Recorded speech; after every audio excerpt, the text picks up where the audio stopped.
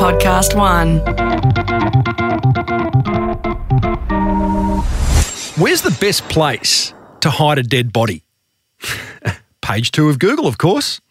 It's a Please Get Me On Page 1, episode 521 of the award-winning Small Business Big Marketing podcast. Well, I said, welcome to a small business marketing show where successful small business owners share their souls to take your marketing straight to the lead. Now, here's your host, Mr. Timbo Reed.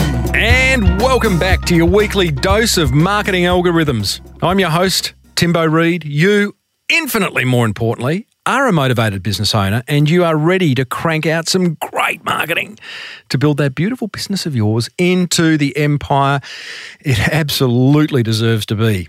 It's beyond time. You are ready to go. Big episode today.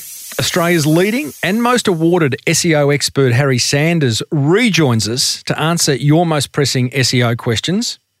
And that will pretty much do it. Any more and your brain may well explode. Mine definitely will, because we have got so much content in this next hour. As per usual, team, there is marketing GOLD dripping from the ceiling over here at Small Business Big Marketing's HQ. So let's get stuck right in.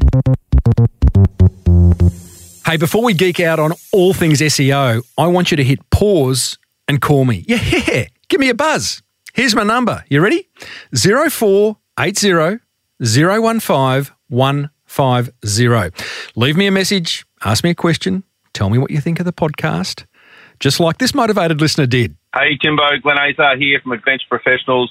Mate, been listening to the show for a long time, as you know, 6 or 7 years, and got so much value out of it.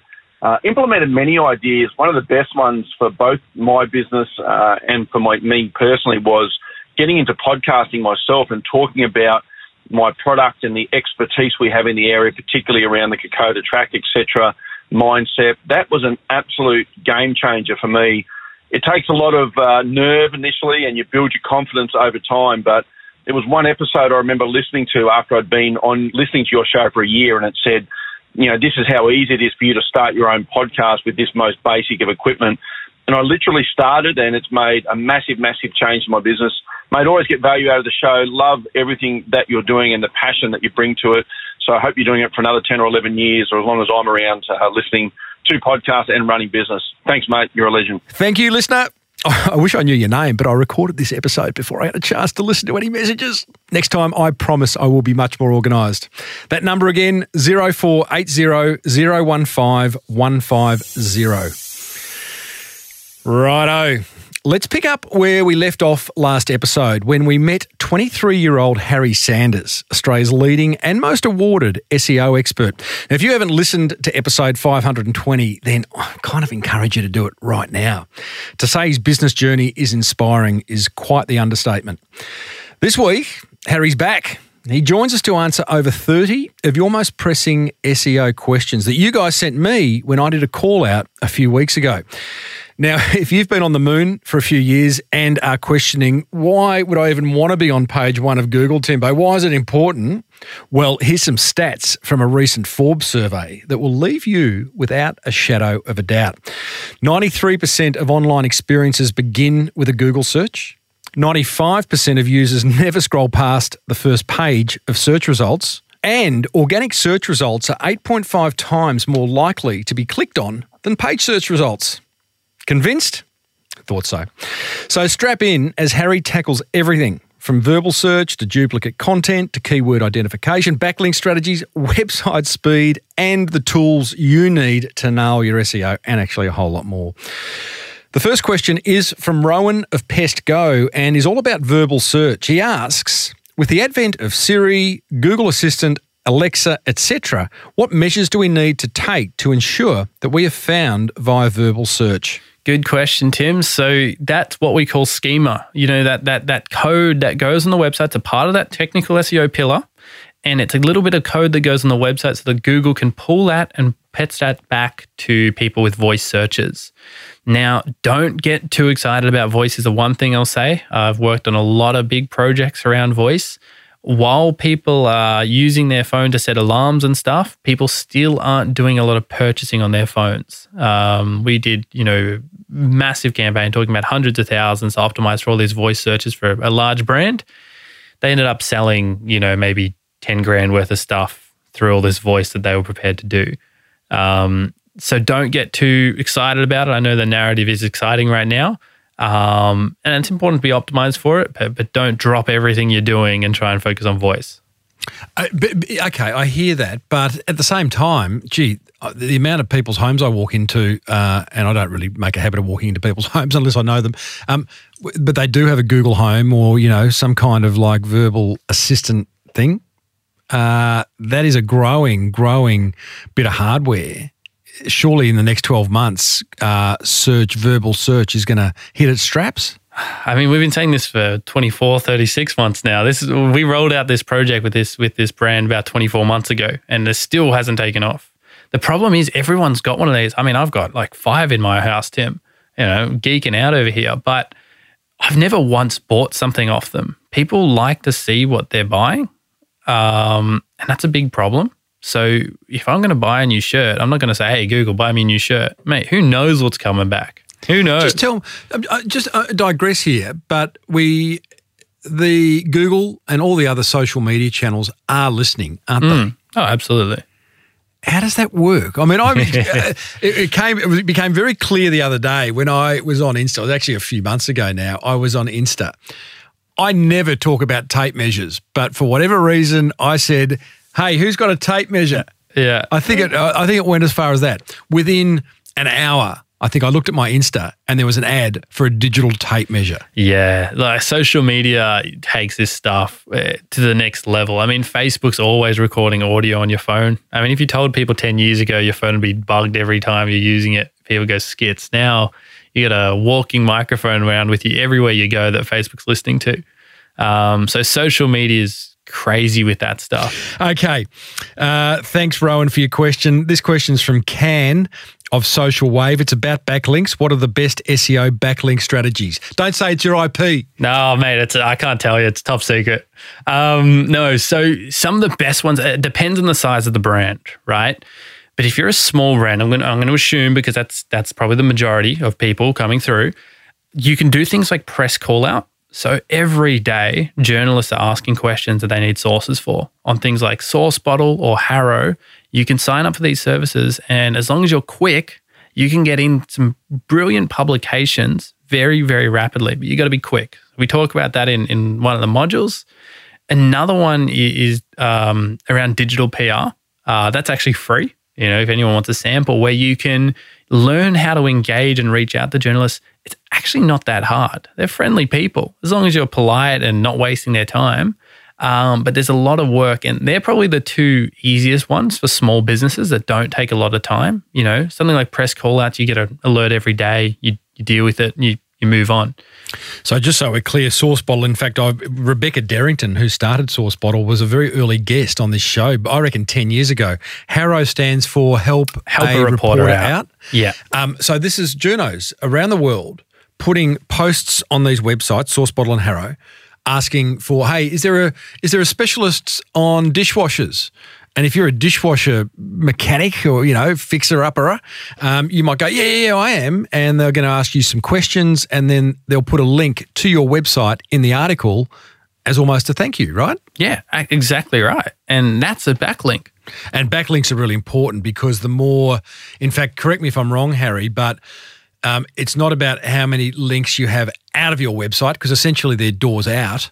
And people leave your business, but having links on other websites are doors in to yours, right? Exactly. So it's all about the quality, not necessarily the quantity, but the quality of those people linking to your business. Yes. Now talk about that, because Google rank the quality of a page. And if I've got a backlink on, I don't know, a government page, I'm assuming that has high authority, versus a backlink on, dare I say, a porn or gambling site, which has no authority, and you'll get blacklisted? Yeah. So you want it to be niche relevant. So if you were a porn or gambling website, having links from other porn and gambling websites, free game, mate. That's great. And likewise, if you're a porn or gambling website, having links from a government website is probably not going to do you that much good. But if it's niche relevant and from quality or authoritative websites, like something like Forbes, that's going to be good for your backlinks. Love it. This is an interesting one from Marie Harris. People Empowered is her business. It's about learning materials. She said, Tim, last time I listened to an episode of yours in which you tackled SEO, it was way above me. Can you refer me to basic starting stuff? Now I get that. So first of all, Marie, go and join Hawk Academy. 32 tax-deductible dollars. Use the code Timbo2020 at hawkacademy.co and you're away. But this is about mindset, Harry. Can you talk to Marie about not freaking out too much about this SEO stuff? All right. SEO people, like everyone, love to overcomplicate their job. And it makes us feel smart, Tim. Talking about terms like, Tim, all you got to do is optimize that latent semantic indexing of the SERPs to make sure that you're prioritizing keyword density. Exactly. I can say that. And it's just a bunch of jargon. What I said there in simplified terms is use synonyms on your website. So SEO can sound complicated, but we try and really break it down and dumb it down in Hawk Academy where we just talk about terms as they are. But don't be fooled. Don't be fooled by these people that use all these technical terms to describe things and you get scared away. That's just a tactic of making it seem, too hard for you to do yourself. Marie, relax around it. Enjoy it. An hour a month. It's all it takes. That's it. 3 pillars, guys. It's always one of those 3 pillars. 3 pillars. On-site, off-site, search intent. That's it. Away we go. Harry, this is a question from my old co-host. The first 80 episodes of this podcast I did with Luke Moulton. He has a brilliant app called LeadSync that's all about Facebook and worth a look. His question's around duplicate content. I have a support section on a subdomain. There's some geeky stuff here. Oh, here we You're go. going to have to explain stuff before you answer this question. I have a support section on a subdomain which has some similar articles to our blog. Should I be worried about duplicate content? Sure. So go through the 2 definitions here. We're going to want to know subdomain. So a domain is when you go to facebook.com. A subdomain would be forum.facebook.com. That's a subdomain. And Google sees these as sometimes separate sites, which is very frustrating. Duplicate content. So Google looks at all the content on the web and wants to make sure that your content is unique and original. So if you have duplicated content across your site or you've stolen site from other websites, it won't prioritize that content or it might just not show it. So to answer his question, if it's very, very similar, we can use what we call a canonical tag. Again, Tim, this isn't it's a scary word. It's really, really simple. You know what a canonical is? It's basically saying, hey, this goes here. So this version of this content is actually just another version of this one. That's all it is. Sounds scary, really simple. So saying this is another version of this content. You just copy and paste one sentence on your site into the code and off you go, mate. That's sorted. And so you just do that. Marie, previous question, is now having a meltdown because you've just gone copy and paste into the code and blah, blah. Canonical tag. Okay, the reality is some of this stuff's a little bit more complicated than others. I imagine once you've done it once, it becomes second nature. So it honestly, I could teach my mum to do this stuff. Like it sounds really scary, but it's a little, you know how you install Google Analytics and you put that little code on the top? It's the same thing, but now it's called a canonical tag. Got it. All right. Well, that sounds like something you could either learn in the academy or get your SEO person to do. And they're going to look at you going, geez, I better up my game. Yeah, that's it. Similar question here, but possibly different. Scott Pendlebury from Renovator Store, very long time listener, Scott.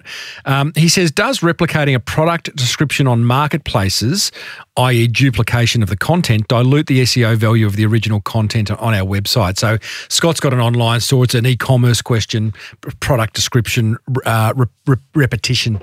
So does he have control of both his websites? Is he copying that from someone else or is he copying that elsewhere? I am going to say he has control of Renovator Store. That is his website. Mm-hmm. He's obviously then putting some products on marketplaces like maybe an eBay or something similar. Gotcha. So as long as that description that he's got on his website is unique and it was the first place that content was published, Google puts that as this is the original source. Don't copy that from the manufacturer's website because you're just going to be copying their content. But once you copy that to a marketplace or eBay or Amazon or something, that's eBay or Amazon's problem with duplicate content. That's not your problem anymore. Cooper Silk of Radio Hub is an indexing audio-video question. Can Google index the words in audio, e.g. podcasts, and video? Or do I need to transcribe that kind of content? Oh, they're trying, Tim. They're trying. They're really trying to work on podcasts and audio, video, images as well. And they do a good job, but they appreciate a helping hand. So I would definitely be transcribing those. They won't actually index stuff based on what's in an audio. They're only looking at the copy. They're just trying to understand it, the relation to what that has on the page. But definitely you're going to want a transcribed version. Otherwise, Google's not going to show it. Is that just because right now the technology, and it seems bizarre in 2020, the technology is not there, but still Google can't actively and accurately, more to the point, listen to a piece of audio or a piece of video and go, I know what that's about. Well, they can, Tim. And here's where it gets interesting, right? They can do that and they probably have the tech to roll that out. But if they're looking at the search engine results, you've got person number one who's got a video transcription, images with descriptions and accessibility for everyone that comes to that site, even if they're colorblind or have accessibility issues, versus someone that's just got the video. Who do you think they're going to put in that first place? So you've just got to make it as easy as possible. Make yourself the brain dead choice to be that number one. So right now, transcribe, so expensive transcription. Gee, there's a lot of services popping up too. $1 a minute, generally what it is. It can be expensive, but at the same time, maybe you don't need to transcribe the whole thing word for word. What we do with our tea time is we've got, practice what I preach. We've got a transcription of it, but it's not a transcription. It's just basically our speaking points with a little bit more content written out. Yeah, got it. Jeanette Smith of Gen J Art has a question around website security. How important is it to have a secured website with HTTPS://protocol? Oh. So that's pretty geeky, but what you see, I think what Jeanette's getting at is across the top where your URL sits in your browser, it either has a padlock or it doesn't. No padlock, yeah. That's it. So it's either green, you get that green padlock. Yes. Feel all comforted and warm inside, Tim. And you don't. And you get the big red broken padlock and you're looking at that, you're like, oh no, I'm not putting my money here.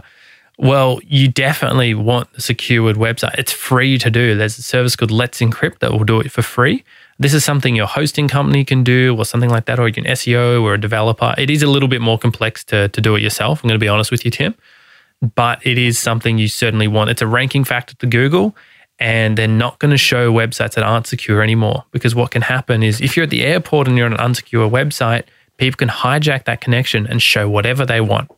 Oh, wow. Yeah. So Google took this really seriously. They took a hard line in the sand a couple of years ago about it, and they said for the good of the internet, everyone needs to have a security certificate. Okay, because it's amazing how many you come across that are not secured. Yeah, they won't be ranking, Tim. Interesting.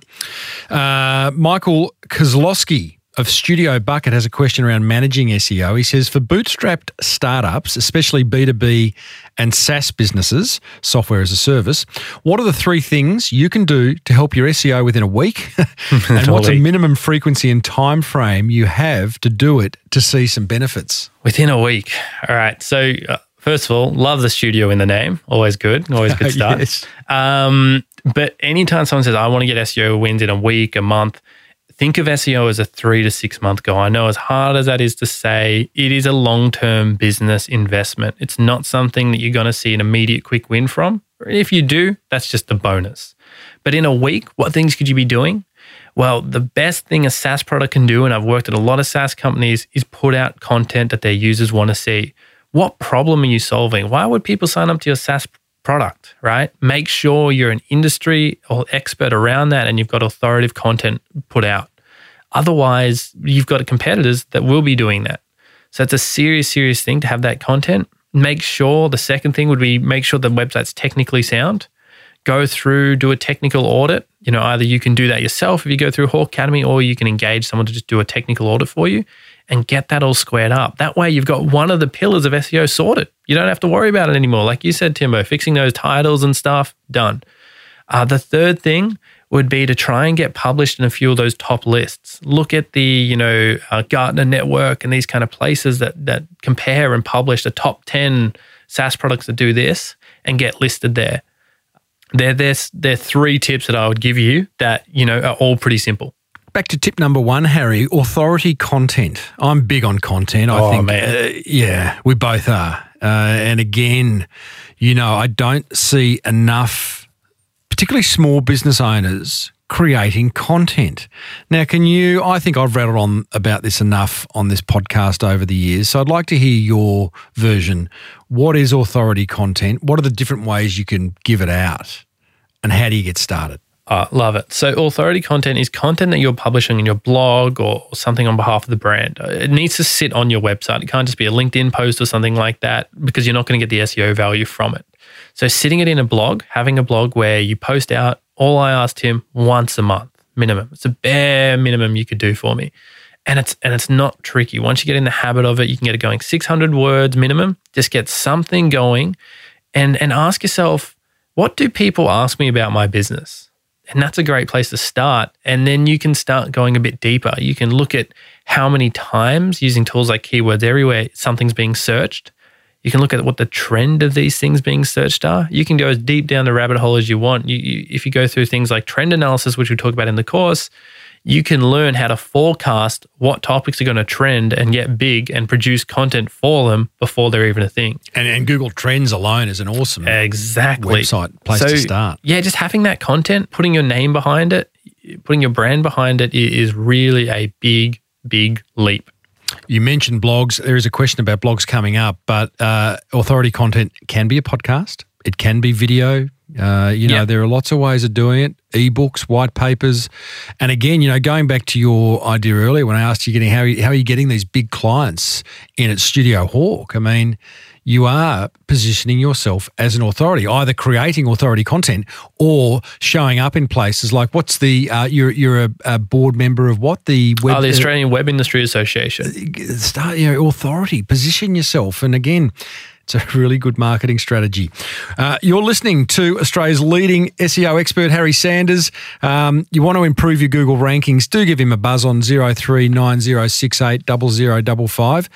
Even if you're overseas, they can still give you a buzz. +1. Yeah. No, what is it? +613. Yeah, we've got the London office as well. You got the London office there, yeah. And if you tell him Timbo sent you or one of his people, Timbo sent you, he will give you this exclusive white paper he's put together called Dirty SEO. Nikki Thompson, she's a masseur. She's got a word around, I like this one, keyword identification. How do I know what keywords to chase? What is a keyword? How do I know which ones are relevant to my business? Man, that is a problem, isn't it, Tim? Well, keywords are what people search for in Google. So if I were to type masseuse Melbourne, that's an example of a keyword. That's what we call a short form keyword or short tail keyword. A long tail keyword is like, where is the best masseuse for lower back Melbourne? It's a very, very specific search intent with longer form content. So if you can't compete on the short one because there's, big brands bidding on it, you can go after those long tail keywords and capture those because you will be the most specific page for that search.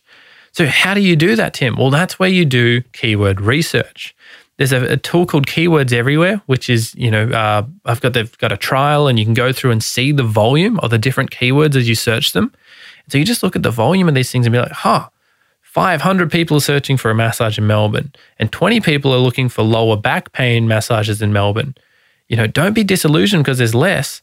There's 20 people that are very specifically looking for that. So if you have a page on your site about lower back pain massage, you're going to capture that. So have a look through and look at what keywords are going on. And it's a skill that you can pick up very quickly. Is it fair to then jump to the conclusion, Harry, that the longer the keyword, in fact, it's a little bit misleading, it should be key phrase because it's no longer keyword. Yeah. Is it right that the longer the keyword, the closer someone is to buying? That can be very true. The longer those long tail keywords, the longer the keyword generally has a higher conversion rate because they're very specific in what they're looking for. So if they're getting serious. Exactly. So if they find a specific answer, and I always like to think about, SEO as providing the answers to the user's questions. if you can provide that very specific answer, you're going to get that business. Love it. Thanks for your question, Nikki. Camilla Ayres, Find My Perfect Venue is her business. She's got a question about hidden pages. How important is it to have hidden SEO pages, particularly for a directory, e.g. Hunter Valley Weddings, Bendigo Weddings? Someone said this is vital for rankings. So, Tim, this is a perfect example of why we need education in this industry.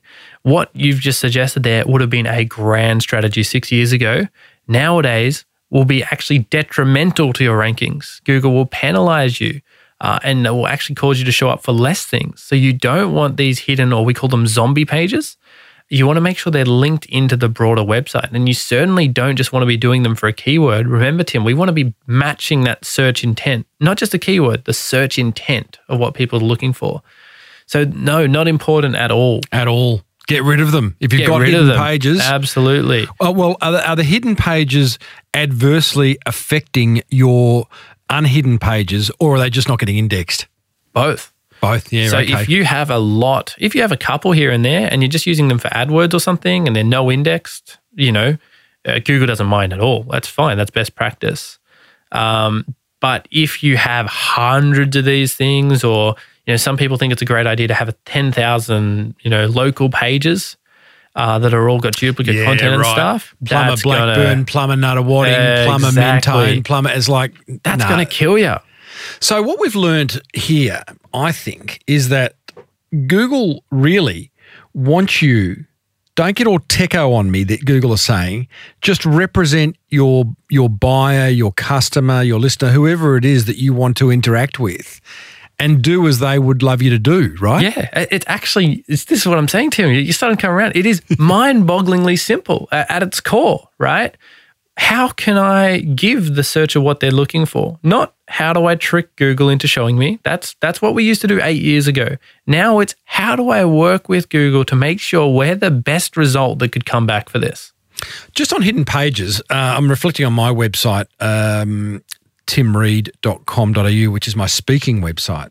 When I get a request to speak, when there were conferences pre-COVID, I would go and create a video. I put some words together, a couple of images, and put all that together on one page, which basically says to the person looking to book me to speak, "Hi, it's Tim here. Thanks for considering me for your conference. Here's what I'm going to talk about, blah, blah, blah." And then I send them the link to that page. It's a hidden page. No one else is going to find it. And I've probably got about 100 of them out there.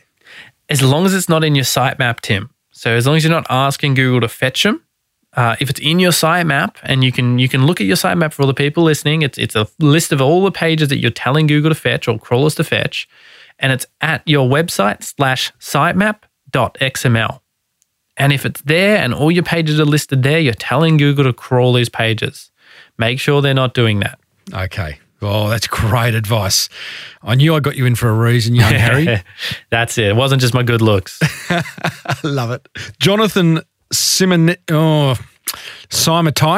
I can't pronounce his surname. I'm sorry, Jonathan. Taz Laser Skirmish is his business, and he's got a question around linked domains. If you own multiple domains that are relevant to each other and provide links between websites, does Google penalise you if the domains are owned by the same owner or registrar? Well, this is a very good question. And this is where it comes down to what your intention is by doing this. Do you have a nefarious intent? Are you trying to game Google?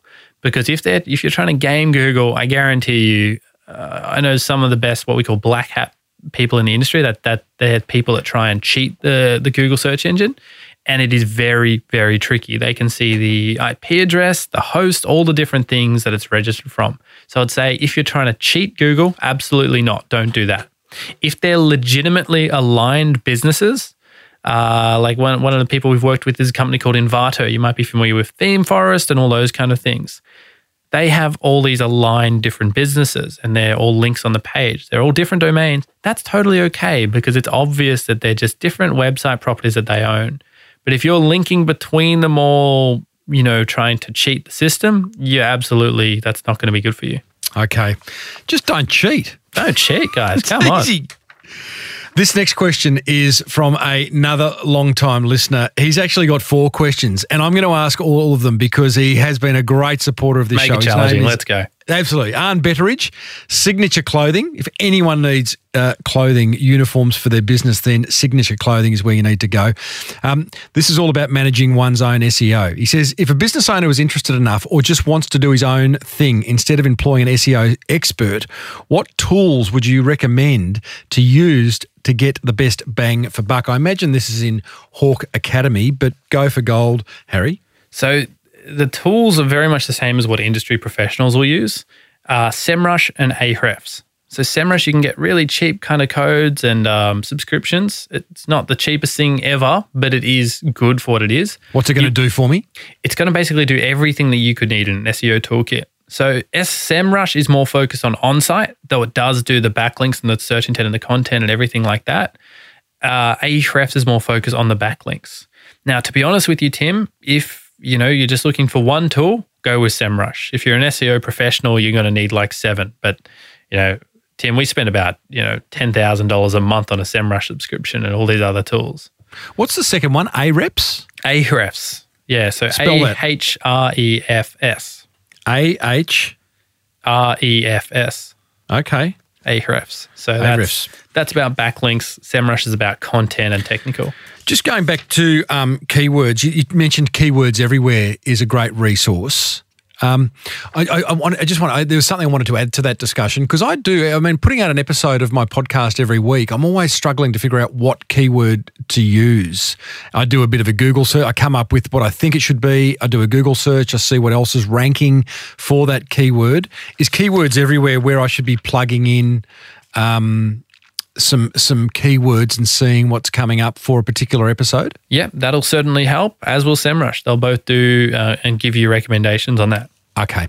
And second question, assuming said person had done a reasonable SEO job ticking green lights on Yoast, you can explain what Yoast is in a minute, but still not ranking for keywords, where do you go looking? I'm really glad you asked this question, Tim. So Yoast is an SEO plugin for WordPress. It's a good little thing to have, and it's got this traffic light system to try and make it easy to see if your page is SEO optimized or not. Do not listen to the traffic lights. The traffic lights are liars. They are meant to give you an indication, but really, you know what they do, Tim? They just make you feel good. They give you that dopamine rush once you get the green traffic light. They're not an indication of if the SEO is good or not on that page. So don't freak out if they're not green. They're just an indication. So if they're not ranking and you've got a green light, that doesn't mean anything. What you've got to do, Tim, is you've got to look at the 3 pillars. Is this a technical problem? Is this a backlink problem? Or is this a search intent problem? Wow. You've just, there's a whole lot of listeners who rely on Yoast for that little dopamine fix. As soon as that light goes from amber to green, or dare I say red to green, it's like, you beauty, SEO's fixed. Wow. That is news. Okay. Don't rely on Yoast. You're back to SEMrush or Keywords Everywhere. Yeah, just go through and just because Yoast isn't going to give you that dopamine rush, it actually, broadens your knowledge now because now you realize, well, okay, that's just talking, that traffic light is just talking about the search intent or just how often I'm using those keywords. Yeah, okay. So can I look at the search intent? Am I satisfying that? You can still do that yourself manually and you'll do a better job. Amazing. Goes on to ask, what info or data do you get from Google Analytics that would help you improve SEO and get more clicks organically? So Google Analytics will help you track how much traffic's coming through, and it's free. So you go to channels. This is a handy trick that a lot of people don't know about, Tim. They don't know about how much traffic they're getting from Google. If you go to channels, all traffic, you can then look at exactly each one by Google, by AdWords, by social media, and you can click into organic. It won't tell you what keywords are coming through. It's not provided, but it will tell you how much traffic's coming through. Now, there's another tool called Google Search Console, which is free. And this will tell you if there's technical problems on your website, like if there's problems that are preventing Google from indexing the site. That is the tool that's going to help you improve your SEO. Analytics is just going to help you track it. Google Search Console. Might get a list of all these tools, Harry, and put them in the show notes. That's it. Happily. Is that a good idea? I mean, it's certainly helpful for my listeners to go, if I can say, hey, in the show notes, there's a list of all these resources, but they are doors out from my website, aren't they? So how do I manage that? That's fine. It's okay to have doors out to credible websites, right? That's a good thing. Google looks at that, obviously, as long as they fit in. But Google doesn't want you to just try and keep and hog everything to yourself. And do you like the making sure that each time you do put a link on your website that it opens in a new tab so your website remains open on another tab? That won't really be an SEO factor, but it can be a nice thing. But yeah, having links out, it can be a good thing. So don't worry too much. Don't be like, I'm never linking out again. And having show notes is a great idea because it's a little piece of content that Google can pick up and read. Yeah, the bane of every podcaster, but incredibly important. I actually have no idea how many of my listeners refer to the show notes of a particular episode, which I refer them to in every episode. And if I look at my own podcast listening habits, I actually don't go to that many show notes. So, but good content for Google, I guess. It is. I like Arne's final question. Apart from your esteemed guest, how the hell do you find a real SEO expert in a sea of gurus, SEO whisperers, shonks and spivs? So a lot of people think you just Google SEO and go with the first person there. That's probably one of the worst ways you can find an SEO person because these people are doing just tricks and short-term ways of boosting themselves to the top, that black hat stuff we spoke about, but they're not going to be there. If you check back in a month, it's going to be a different person. Mm-hmm. So the best way, honestly, as much as I hate to say it, is knowing a little bit about SEO so you can spot the charlatans. Invest 30 minutes in going through the fundamentals of SEO. That's it. And you will save thousands and thousands of dollars. And then when you talk to these SEO people, you will understand the fundamentals. Tim, you would be embarrassed if you knew how many SEO people don't even know the fundamentals. Yeah, no, I would be amazed, but also probably go, yeah, it was kind of expected. Yeah, exactly. That. So once you know that, you can chat to them, ask them about their IP and stuff. And if they say, oh, we got all our IP, we can't tell you, run. No more shonks and spivs. No more shonks. Transparency is key in this industry. We are chatting with SEO savant Harry Sanders, whose online Hawk Academy has been set up to upskill business owners keen to improve their online presence. And you can join for, well, it's $40 to those not in the know. But if you go to hawkacademy.co and use the discount code Timbo20, you'll get 20% off, and it'll be 32 tax-deductible dollars that will do your business the world of good. This question is from Aidan Hackwood of Hackwood Electrical. It's about local searches, Harry. Mm-hmm. He says, being an electrician, I'd like to rank first when someone asks electricians near me in the Google search bar. How do I rank higher for local searches? Oh, local search is a great question. Now, Jacob in the team specializes in local search, but I can give you some broad tips. So what you want to do is have strong reviews. Now, this will really blow your mind, Tim. So it's not just about the star rating of the reviews. You know what Google actually uses to determine the ranking? What words are used in the review. So positive words like excellent, fantastic, and all those will have a positive sentiment. Negative words like terrible, poor will have a poor sentiment and will downgrade it. So you want to really focus on the words you're getting in these reviews. But the reviews and the proximity are the two most important things. Make sure you've got your hours, your description. One big tip I can give you is to take photos on a phone of the premises and take photos, often to make sure that people can see, if you're an electrician, clients' jobs and sites and see all those kind of things and just get good reviews. Now, be careful about the reviews as well. If you're enticing, and you're rewarding people or gating those reviews in some way, Google can catch on to that. It's okay to have a 4.8, 4.9 star rating. That's a good thing in many cases. That's really interesting because there are whole businesses out there, aren't there, that employ people to leave reviews for businesses that they've never used or heard of. Yeah, in fact, they could be at the other side of the world. Don't do that. You'll get kicked off Google Local, and don't even let your staff leave reviews. And if they have, ask them to remove it. Google can see how often you're at a location and how likely it is that you're trying to cheat it. Again, Tim, don't cheat Google. They're very smart. So we don't have any of our staff giving reviews or anything like that. You reminded me of Google My Business. I know Dana DiTomasio, who did the last SEO episode with me a couple of years ago, talked about the incredible importance that Google My Business has for all businesses. Do you want to talk about that? Very. So that's where we talk about that local element. Google My Business is something that you can sign up for. If you ever got on a postcard from Google, that's what we're talking about here. You put that number in and you get the little listing that you can manage.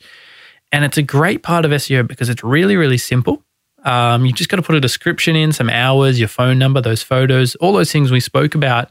And anytime that someone searches for, they've got that search intent behind plumber in a location, that local panel will come up and you'll be able to, contend with the other people in there. Yeah, it's a free kick, isn't it? Google My Business. It's literally a free kick. If you don't have a Google My Business, you're leaving a free kick. Yeah. Thanks, Aidan. Kat of True Health Osteopathy has a question about blogging. Is writing blog posts or something of a similar capacity the best way to keep your SEO consistently popular? Oh, that's a good question. Well, it's one of the best ways. It's one of the best easy ways of doing it. You just talk about different things that are all authoritative and credible in your industry. So not just about, I don't want to, Tim, I saw someone post a blog on their plumbing website about their opinion on Donald Trump and Dan Andrews. Bum, bum. That is not the content I want to be seeing on your blog. I want to see content about plumbing and how to fix drains and all that kind of stuff to show you're an authority there. So yes, it's a great way of doing it if you have the right content, but a poor way of doing it if you're just posting content that you think you want to see. What do you think about the idea, and I talk about this in my book, The Boomerang Effect, Harry, where with a blog, for me a blog is essentially an online magazine in the sense that you should be posting articles that are of interest and make the lives better of your prospects and your customers. And in fact, I give a 3-question formula for doing that. It's called the editorial mission. What have you got to offer? What have you got to offer? To whom? And what outcome can they expect? And if you know the answer to those 3 questions, you can then go and write a whole lot of blog articles that will keep people entertained and or engaged. On the other side, there is what I would call a help center, a knowledge center, a learning hub, where you go and find every question you've ever been asked by a prospect or a customer or a supplier or a staff member, and you methodically go through and answer each one of those. One question, one rich answer per page. So it's not an FAQ of one long bloody, stream of consciousness. How do you think about that as an SEO play? I think that's both of those are great strategies. Are you just saying that? No, they're both great strategies. They answer different search intents. Remember, I'll go through all 4 different search intents quickly for you. So everyone's on the same page here. So we have educational. I want to learn something. I'm Googling something to learn more about it. We have transactional. I want to buy something. I'm Googling something to buy it. There's navigational. I'm Googling something to go somewhere. Like if I search you up, Tim, and I go to your website, I already know about you. That's navigational. And finally, there's commercial investigation. I want to compare things. So you just got to go, okay, what search intent is this blog post going to be answering? Are we going to be educating? Are we going to be comparing different things? Are we going to be trying to do transactional? Now, transactional in blog posts doesn't work very well, right? That's where your website comes in. And then lastly, navigational. Navigational is where your website comes in too. So really your blog should either be educational or comparative. I love that. Oh, you're good. You thought of starting up an agency around SEO? I thought about it a couple of times. Got potential. Thank you, Kat. Next question is from Jason Ursino, Learning Space. It's about negative SEO. I've heard that competitors can use negative SEO on your own website. What is it? How do I know it's happening? Can I avoid it? And can it be undone? Negative SEO, mate. So, okay, this is an interesting one. Now, negative SEO is when you know how we spoke about backlinks earlier, Tim? We spoke about getting links from like porn sites and gambling sites and how they're bad for you. So negative SEO is when you get backlinks to someone else's website from porn sites and gambling sites so that Google says, don't put these guys in the search results. Now, it's against Google's terms and conditions and they do a lot of work on cracking down on it. But a lot of business owners are scared of it. Now, I'll tell you now, Tim, it's very rare. I would say 1 in 100 people that tell me someone's done negative SEO to their website, it's not. Something's just gone wrong with their SEO from those pillars. The biggest industries that I see it in, Tim, probably no surprise, legal industry. If you're a lawyer, there's heaps of negative SEO. Man, you lawyers hate other lawyers. I don't know what it is. And so they employ people to do negative SEO. Best part about it though, Tim, really quick to fix. Really quick to fix. You know that tool, Google Search Console? There's what we call a disavow file that you can upload. Not a scary word. Come, bear with me. It's a file where we link all the different bad websites that are linking to us. And we put it up there and say to Google, hey, Google, we want nothing to do with these sites. We don't know who's got these links to us, but we don't want them. And so Google then goes, fair enough, my mistake, all good. But Google will automatically do this anyway. They'll automatically try and figure out what's, negative and filter that out. But if you're really sure that something's hurting, you can go and fix it. Oh, that's a great outcome, Jason. I hope that works for you. Chris DeLucian of Woot Recruit has a question around directory listings. Does or will Google rank digital marketplaces like Home Advisor and Angie's List lower than specialised small business websites? How do we prevent those marketplace websites from leaching SEO rankings from our own if we choose to sign up with them? So this is actually quite a complex question. So Google doesn't really care what website it is. They're just looking at, is this the best website to answer that intent, right? So they're looking at obviously the backlinks, the authority of the site, the technical structure of the site, but then they're looking at, does this person answer the user's question? So if you've got a strong technical site with backlinks and you answer that question better than a directory, you will rank higher. If Google thinks that you have issues with these pillars, they'll rank the directory site higher. So to prevent them from leaching your SEO, have good SEO. Fairly sensible. Yeah. Have good SEO. Best advice all day. Righto. Well, Trish Raj from The Chartist, another long-time listener. Hello, Trish. She's got a question about Yoast, which we may well have answered. What is the role of WordPress plugins like Yoast SEO? Do they provide the content structure that Google is looking for? Kind of answered that. Anything to add? Look, so Yoast helps structure WordPress a little bit differently so that Google can understand it better. Not a big difference, but, nice to have. And it does do its best job to help you structure content in the way that Google wants to see it. But ultimately, Tim, tools aren't very good at this stuff. The best way of doing it is by thinking yourself. So they'll help you along, but they can often be more harmful when you look at the traffic lights and that kind of stuff. Just use it as a tool, but don't use it as a benchmark. Nice. Justin Vivers, not Beavers. Well, that would be Justin Bieber. Oh, probably Justin Bieber needs a bit of SEO help too. Yeah, probably not. He's from the branding office. A question about schema. Maybe we've answered this. Why is there so much conjecture over what works and what does not work? For instance, my developer says schema doesn't work, but my own SEO research says it does. Oh, good question. Well, this is an underlying problem again with the education. Some people say this thing doesn't work, that thing doesn't work. Now, a lot of things work in SEO, like all the things I've spoken about, but there's no magic bullet. Like if you're asking if I implement schema, am I going to rank number one? Probably not. If you do those three fundamental pillars and schema is a nice cherry on top, absolutely that's going to help. Schema will help, but it's not the be all end all. It just helps you display your listing a little bit different in the search results. It's a good thing. You should focus on getting schema, but absolutely there is a lot of contention around what works, what doesn't. And that's, again, one of the reasons why we built the Hawk Academy platform in the first place, to give people a background as to how that all works. Got it. You're listening to Australia's leading SEO expert, Harry Sanders, and if you're keen to improve your Google rankings, which I'm sure you are, then do give him and his team a buzz on 0390680055. And if you tell him Timbo sent you or you heard about him on this show, then he'll send you the white paper titled Dirty SEO, which is very good. I have it in front of me, and it is one of the better white papers I've seen, Harry. I mean, again, that's authority content right there, isn't it? That's it. Sue Nash talks about SEO staffing or staffing SEO. Who should take responsibility for SEO within a business of 5 staff? Business of 5 staff, if you have someone involved in marketing, they're a great person to do it. If you have someone involved in content, they can help guide that way. Otherwise, it might just be a kind of joint responsibility. Maybe you give something like Hawk Academy to a staff member, say, go ahead, go learn all these things, and SEO is now your basket. Yeah, got it. Ashley Bingham of Avila the Label has a question around website speed. How important is website speed when it comes to SEO, and for that matter, the quality of your hosting provider?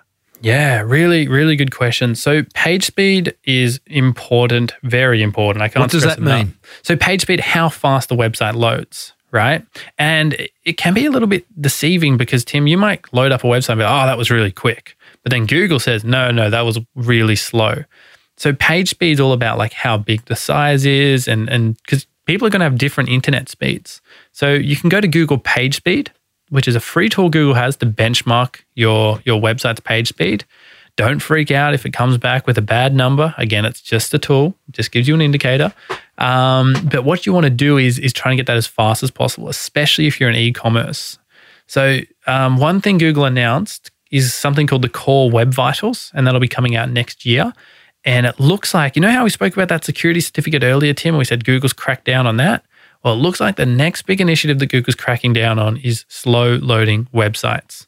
So they want to make sure that websites are fast and you should just load instantly, especially on things like mobile. So you can read more about Core Web Vitals, online or through the course or whatever you may be. It's a little bit complicated in the scope of this, but really the nuts and bolts of it is the faster, the better. So if you see something coming back to your website host, if you see something in page speed where it says slow server response time, that is technical jargon for get a better host. If you're on shared hosting at like $5 a month and your SEO or your website's important to you, upgrade that. Spend $20, $30. It's not a big chunk of money, guys, but it is going to make you a lot more. It makes a massive amount of difference. And I know in Google Analytics they have a criteria or measurement called bounce rate, right? And that's kind of directly measuring how. Well, actually, it's not just about page load speed, is it? Because bounce rate is the page might not be relevant. Yeah, exactly. So it might not be relevant, or it might be really slow. But it could be an indicator. Absolutely. Yeah. Okay. So get a good host. How do you know what a good host is? Look, there's a few good ones. Good hosts are changing a lot. There's things like Venture IP, which are good. It depends also in where around in the world you are. But if you do a search for, best hosts 2020 Reddit or something like that and go to a forum, which isn't some affiliate site, you'll be able to see what's good in your region. I was having great success with Liquid Web. They're based overseas and they actually ended up costing me a fortune because it's all US dollars and it was just, I just couldn't, it was just unaffordable in the end. And I've gone to WP Engine. Mm-hmm. They're a great host for WordPress. Yeah, absolutely. Yeah, so that seems to work. I certainly haven't noticed any significant difference between the two and it's a lot cheaper. Yeah, WP Engine, great host if you've got a WordPress site. Otherwise, you just have to look around. I guess if you're doing things like some of those other content management system sites like Squarespace and they've got their own host. Their own host, right? Same with Shopify, yeah. So if you're with Magento or a really complicated e-commerce platform, you're probably going to want to talk to your devs about hosting because it gets quite serious. David O'Malley of Arnold Street Dental has a question around domain registrars. Can a site hosted on GoDaddy get to the top of page 1? It's an interesting question. Has the registrar got any impact on SEO? No. Who your domain is registered with has absolutely zilch to do with your SEO. However, if you're hosting, good follow-up question. Thanks for that. If your hosting is really slow, like a really cheap GoDaddy plan, then that's going to hurt you. That doesn't mean it's impossible to rank to number 1. I never like to say that's impossible. It just makes it harder. Just another follow-up on that. Like we're talking about domains. Should an Aussie business have a .com.au domain? Should a New Zealand business have a .co.nz domain? Should you have it's called the TLD, isn't it? Top-level domain specific to where the business is based or? It's just a matter of preference. So CCTLDs, which is country top-level domains, like your .com.au, your .co.nz, they're all, they're fine. They don't actually make a difference in your SEO. They don't make a difference. It's more of a user thing. Like if I'm a US customer and I end up on a .com.au, I might be like, does this ship to the US? Is this the right one? So it's just a matter of preference. No impact on SEO? No, not unless you start having multiple different top-level domains for each of the region you're in, or you have a .com with each of the different sections. That's what we call international SEO. And I'm not going to lie to you, Tim, that is one of the more advanced things. That is certainly an advanced component of SEO. But yeah, we cover that off, but it is very specific knowledge. Got it. Matthew Dugan of Mesh Design Products. He's got a question about SEO companies. Might have covered this. In fact, it's a two-part question. I get a call or email from an SEO company every day. And everyone else who's listening right now is nodding their heads. Yeah. They all promise me they can get me on the first page of Google. How can they do that if there are 20 companies in the same industry fighting for that coveted first page? Good question, Tim. Now, this is a great SEO scam that companies like to run. Number one, I sympathize with you. If you think you get a lot of calls, imagine how many calls we get as an SEO agency, people wanting us to white label our SEO to them. I think our worst day, we had 72 calls of other companies asking us to send our SEO their way, which just blows my mind. I mean, we're an SEO company. What am I going to do? Fire all my staff and be like, oh, I was wrong this whole time, Tim. We're not the best. These guys are. And so you'll notice all the companies calling you a no-name agencies. They don't have awards, credibility, a name in the industry, anything like that. It's a common scam to do this cold call sales and say, we're going to get you to number one. Now, how the scam works, Tim, is I'll say, I'm going to get you to number one for, some crazy keyword. I'm going to get you number one for the best white teeth fill repair with crowns. And you're like, oh, that's a weird one, but that's what I do, correct? But it's such a long tail keyword, right? We spoke about that you could rank for that, even though nobody will ever search for that, ever. So it's irrelevant to rank number one for that. They will say they've got you to number one, and they will take your money. And you will get no traffic, no conversions out of it. Do not sign up to these scams. In fact, I would go as far to say if someone calls you to try and do SEO with you, that's not a company you want to work with. Yeah, fair call. I would have thought another scam too would just be simply for that company to take out some Google AdWords. Oh, that's another one. Yeah. I would get a few business owners telling me, oh, we ranked number one for, insurance. And I'm like, holy crap, that's insane. Against like Allianz and these big giants. And I look and it's just, no, you're doing an AdWords. You're paying $50 a click. What? Exactly. What are you doing? Matthew goes on with a second question. He says, SEO takes time, so I can spend 6 months more working on my keywords to find the leads are quite general and not specific to my niche market. Why would I do SEO over Google AdWords that are instant? That's a great question. It's Google Ads and SEO are going to give you different people and higher conversions through organic, but what it comes down to is the search intent. If you're finding you're getting really broad people, narrow down and be more specific with what exact people you're looking for. Like we changed we're always changing around. Like we don't want to be ranking for SEO, Tim. It's too broad. It's not, we get, people coming to us like, I got $200, I want to be number one. I'll pay you upon completion. It's not the leads we want.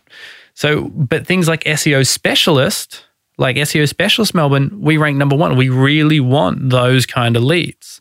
But I don't want leads for digital agency. I don't want those kind of leads because they're too broad, too general. They're going to come to us and want all these different things we don't do. So just really narrow down, who do you want to come through? Even if there's less people searching for it, who do you want? You say you want to rank for SEO specialist Melbourne. Do you want to rank for SEO specialist Brisbane, Sydney, Adelaide, Perth? Or are you really just looking for Melbourne-based clients? Well, we do it. We do it across Australia. Like, to be honest, we've built out Melbourne. We're actually in the process of building out the other pages at the moment. Yeah, right. But to be honest, like the thing is, Tim, like we're very fortunate. We're in an industry where we get a lot of work at this stage through our current SEO, and we want to keep building that out. But London's the real focus for me. Yeah, nice. Building out our SEO in London. But yeah, SEO specialist is a good term for us. We get good leads out of it. But we work across the world. Couple of questions left, Harry. This has been awesome, mate. James Rankin of Elephant Advisory. Oh, I love it. Rankin. Yeah. What a name. You should be an SEO specialist, man. Be an SEO. Mr. Rankin. I like that. There's a lot going on with that name. The Rankin Elephant what advice do elephants need? Mate, I love this. Yeah, hit us. I think the elephants just roll up to his business and say, listen, James, I don't want to bring it out, but there's an elephant in the room and we need to talk about it. That's it. About our rankings. Yeah. He's got a name. He's got a question about podcast names. Does your podcast name help SEO? Oh, Good question. Depends what it is. I reckon it does. Yeah, if it's something like small business, big marketing, or Boom. that's a good one. Marketing, it's very, it's very actionable. You can look at that and go, I know exactly what this podcast is about. If you've got some really obscene podcast name that only really makes sense if you listen to it, yeah, that's not going to do wonders for your SEO. It goes back to the idea of should a business name and therefore the domain name, which you sort of hope is the same as the business name, be keyword rich and potentially boring? Or do you go for a branded name? Do you make up a name, which is generally probably going to be easier to buy that domain for, and the business name will be available? And the trademark and stuff. And the trademark. Yeah, so from important. an SEO specialist point of view, what do you say? I think it actually, Google cracked down on keyword rich TLDs, the top level domains, a long time ago. They're not really that interested in them now. There's a reason why Mecca's called Mecca, not best makeup. So having a brand, I honestly prefer a nice brand name as long as it makes sense and you can always have your SEO on the page. But yeah, I wouldn't worry too much about it. Pick a good brand name. Like we're called Studio Hawk. We're not called SEO, It just comes down to what the business needs are. All right. So after 11 years, I'll be changing the name of this podcast from Small Business Big Marketing to, I don't know. It's a great name. I think Marketing it's a good brand. Gold. Marketing Gold. No, I like the name there. Like you don't need to have a brand, but don't. The biggest mistake, Tim, is when people go, I'm going to call my brand Marketing Podcast because that's going to be good for us. No, it's not. It's going to be confusing. Got it.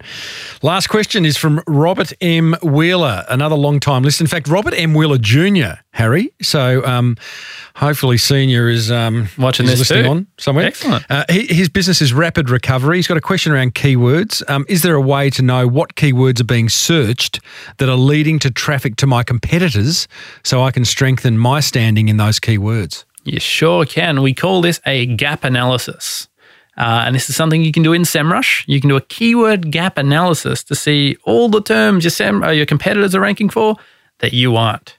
And then you can just start going, okay, why is my competitor ranking for this? Okay, they've got a really good page about it. Now I've got a really good page about it. Why aren't I still ranking?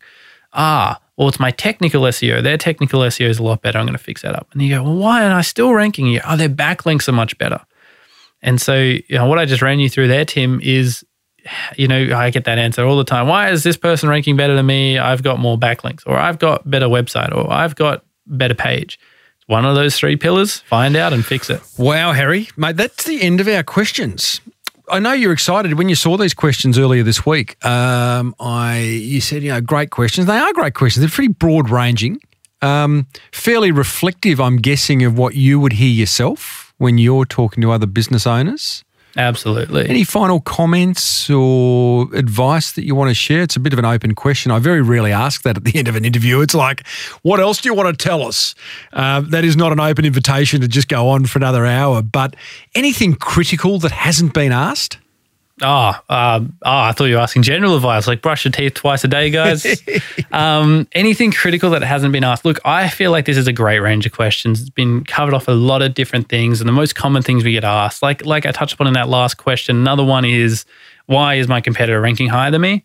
Again, just comes down to those three pillars. It's always one of those three things. It's not that Google doesn't like you or someone's doing negative SEO to you. It's probably one of those three things.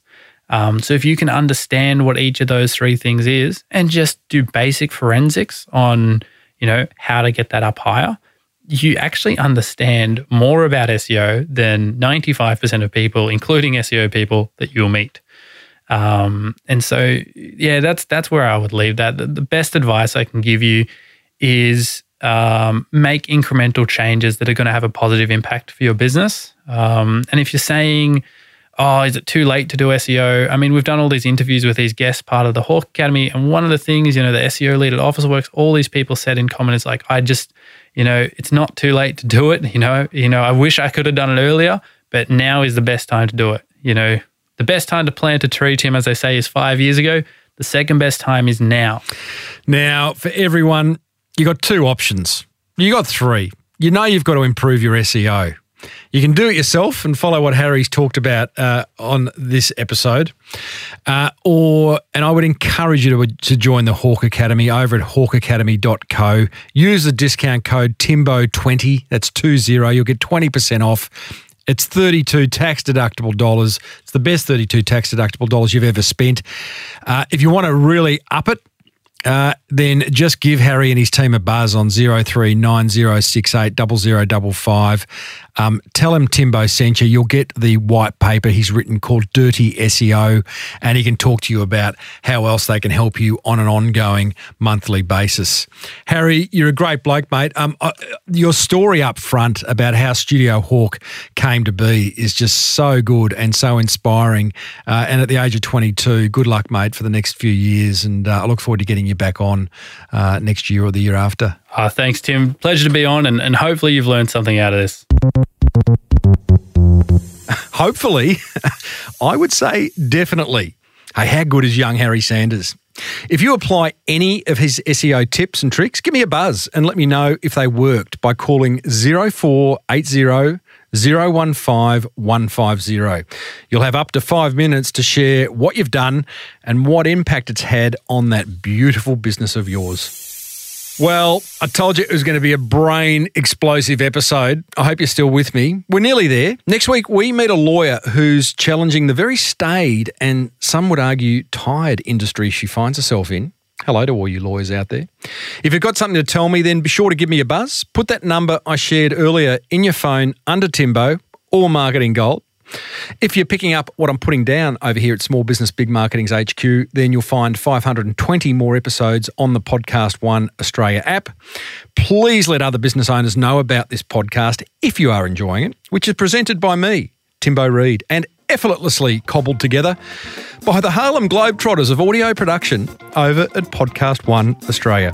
Why I went for a basketball reference there, I will never know. Until next time, team, thank you so much for tuning in. May your marketing be the best marketing. Bye for now.